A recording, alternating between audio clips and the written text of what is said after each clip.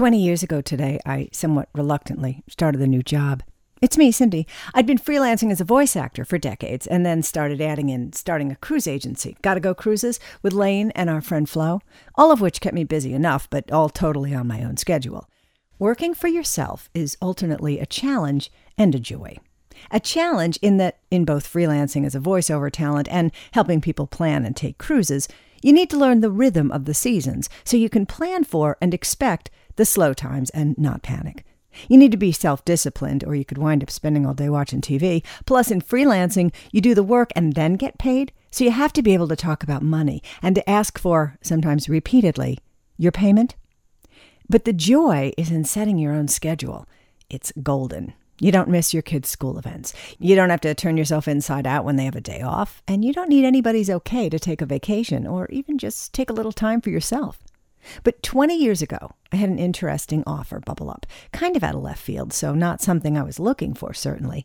Bill Edwards, who is a radio god on Long Island, offered me a co-hosting spot on a morning radio show. Walk dominated the ratings, owned Morning Drive, and they were inviting me to join the show. At first I was like, oh, no thanks, being spoiled, or as I like to think of it, used to working my own hours. Plus the show started at 5 a.m., 5 a.m., or as my friend Janice calls it, sparrow fart, which cracks me up. But 5 a.m., and I lived a half hour away from the station, and of course I'd have to get in earlier, and that meant I would have to get up at, wait, I got to tell you this. For the entire length of my time on the air, the first question anyone ever asked me when we'd meet is, what time do you have to get up?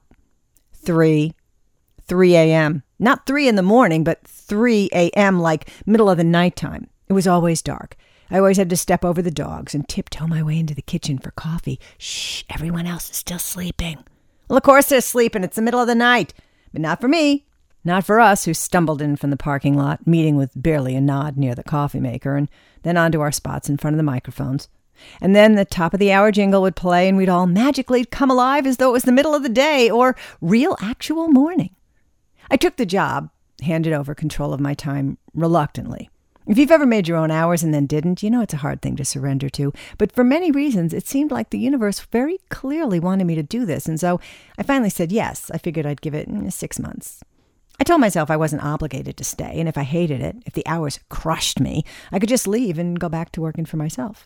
Most mornings went like this. Get up, grab coffee, auto set to be ready at 3, which over time slid to 3:15, 3:30, 3:45. And then when the station moved an hour away, back to 3:15. Fire up the computer to scan for the most current news, particularly entertainment news for my Showbiz Buzz report, which ran 3 times a morning, and to search for anything fun. At first, I was asked to be in a half hour before the start, but eventually, or about 2 weeks in, and for the rest of my 16 years, I turned up around 5. Sometimes a minute before, sometimes on the nose, sometimes I was flying into place as the mic went on for our first break. I do like seat of your pants programming. It's more fun and has a different energy than those talk breaks that are too totally orchestrated and sound like it. We'd be on till 9, or later till about 9:30 and then eventually 10. Here's what I've always believed about radio and what makes it worth listening to or not. It's the people who talk with you in between the music and the commercials. And the ones that really talk, not just that was a song, here's another one, but who share their lives, their adventures, stories about their families, their animals, who share their thoughts and observations. Those are the people who come to feel like your friends. So you tune in again to hear more. You get in the habit of spending time with them. They make you laugh or think or feel something as you're starting your own day. There are plenty of people on the air who don't do that or don't do it well.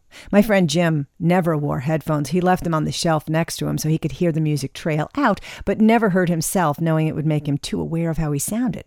Now, sometimes you have to use headphones to hear musical cues or to make sure everything was as it should be, like, you're still on the air. Mark and I both wore them half on, half off, so we could hear each other for the second or two before the mic went on, so we could hear Donna when she joined us from her newsroom, which was separated from us by a plate of glass, and so we could hear Pat Pagano when he piped in to give the weather report and talk about the movie he was making, the cabin on the lake, the gravy he was making for dinner. By gravy, he meant red sauce, which always led to another round of gravy or sauce.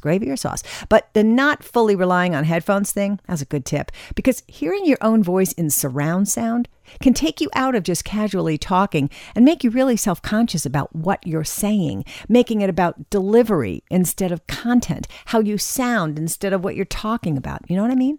Like you hear radio voices sometimes, and you know that before they turn on the mic, that person's like, oh, that's hilarious. Hold on, I got to do a break. And then they slip on the headphones, turn on the mic, and they're like, it's 6:15 on a Wednesday morning, and that was the new one from...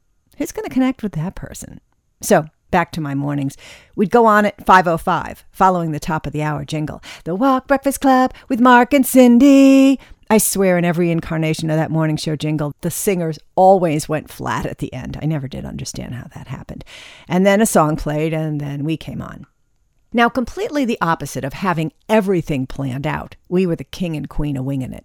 As the song started to fade, as he reached for his headphones, Mark would say, you got something? Or what do you have? Or I've got something. And we'd be off. No discussing it beforehand. So the conversation was 100% real and could then be full of surprises. And mostly it worked. We each had stacks of ideas most mornings. And when we ever had a break come up where we didn't have anything, we could talk about that, how you run out of things to say sometimes.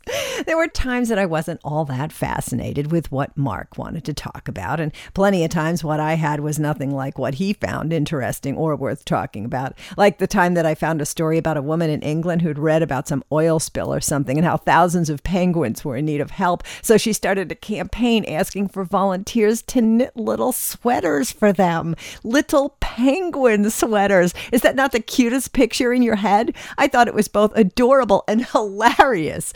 Mark didn't. So times like that, we'd have a discussion afterwards. It always felt like it did when you did something wrong and your dad would have a discussion with you. So he'd be like, dad-like, and I'd be mostly whatever, because I got that he thought things differently sometimes, but it really didn't feel like it was a big deal. One of the best things to come out of my time at Walk was adopting the fundamental understanding that mistakes are part of life, and with very few exceptions, are not going to make a big difference. The motto I adopted was, it's not brain surgery, nobody's going to die. That became a very helpful mantra when potential calamity hit. Like the time he was talking about that day in history, 5:30 a.m., so not the peak listening time. And he was saying it was the date that the world first was introduced to Reese's penis. And we all kind of froze for a nanosecond. And then collectively burst out, and you can only imagine the level of laughter as he tried to cover it up to go back to undo, hit the button on to commercials. But that was it. Not a disaster, although I'm sure his radio life flashed before his eyes for a minute there. When you work in radio, you have radio anxiety dreams where the mic won't go on, or you're locked out of the studio, or the music disappears, or the commercials are all wrong. And in the dream, it's heart palpitations and breaking out in a cold sweat. But in reality, sometimes any of those things or versions of them happen, and you really just have to roll with it. And sometimes it's more fun than if everything is going according to plan. One time we had to call the fire department and all go outside and wait because someone smelled gas. That could have been an actual disaster, but it turned out to be a false alarm, and we were able to get back on the air and have so much fun talking about it, and how Donna had to keep fanning herself because she thinks firemen are, well, hot. On my first anniversary, I went into work planning on how I was going to ask for a raise after the show. I'd been on for a year, getting up early, going to bed at 8. It's odd and sometimes unpleasant to go to bed earlier than your kid. And the show's ratings were exceptional. But I never did have that conversation because at around 20 to 9, Donna buzzed us and said, a plane just flew into the Twin Towers. And we jumped up to go watch the TV in time to see the second plane fly into the second tower. And within minutes, our world, and I say this for everyone, our world was completely upside down. Cell phones weren't working. You couldn't get on the internet to get news and updates. Phone lines were jammed as everybody who had already heard was getting on the phone to call, mostly family, I'm thinking at that point. Then the plane hit the Pentagon. The plane went down in Pennsylvania, and we didn't know if there'd be a tomorrow. Driving home, heading east, there were emergency vehicles heading into the city. The skies were empty as all planes had already been grounded. The air was still. The feeling of panic was palpable. I don't remember that afternoon at all. I do remember the weather. It was a beautiful, perfect day. And the next morning, we went back to the studio to do what we could help. It is, in the truest sense of the word, an honor and a privilege to be able to help in a time of need. We put our virtual arms around our community. We opened the phone lines to take calls. We connected by email. We listened, sympathized, consoled, collectively tried to make sense, to calm, to soothe, just to be there in support of anyone and everyone who needed it. We heard heartbreaking stories from witnesses. Miraculous reports of those who would have been there but for some odd twist of fate weren't. Chilling observations of a sudden hatred and fury raged against Middle Eastern people. Calls asking for help in locating friends and family who had hopefully gotten out before the towers collapsed. We did this for days. We did it for weeks. We did it until the need to recover became greater than the need to vent. I think about that time when our world faces disaster, in times of suffering and heartbreak and loss. I think about the people I met, the voices we listened to, the souls we tried to soothe. Was it hard on us? It's not easy sometimes to listen to such raw pain or to hear stories you know will leave a scar. But being able to hold out a hand for anyone who needed it was more important than anything I needed personally. I'm sure I speak for Mark and Donna on this too. If I'd done nothing else good in my lifetime, at least I did that. So 20 years ago today, I first sat down in front of a mic in the Walk Studio. I spent the next 16 years talking about whatever.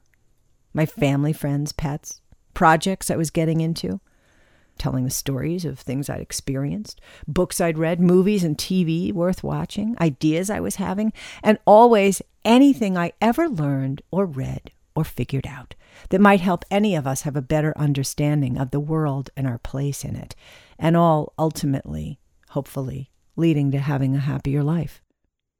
Somebody yesterday was telling me about a post they'd read about radio. Given that not everyone on the air sounds or feels like a real person that you could be virtual friends with, it was a suggestion from some teenager about how to make radio better and more interesting to listen to. And he said, "Hey, how about doing live podcasts?" And everybody was like, that's radio. Or it could be. Or it should be. At the very least for now, save for the live part, that's this, the It's Me Cindy podcast. It's like doing mornings on Walk, only without Mark and Donna and Pat Pagano, or having to get up early. Feel free to subscribe or to share.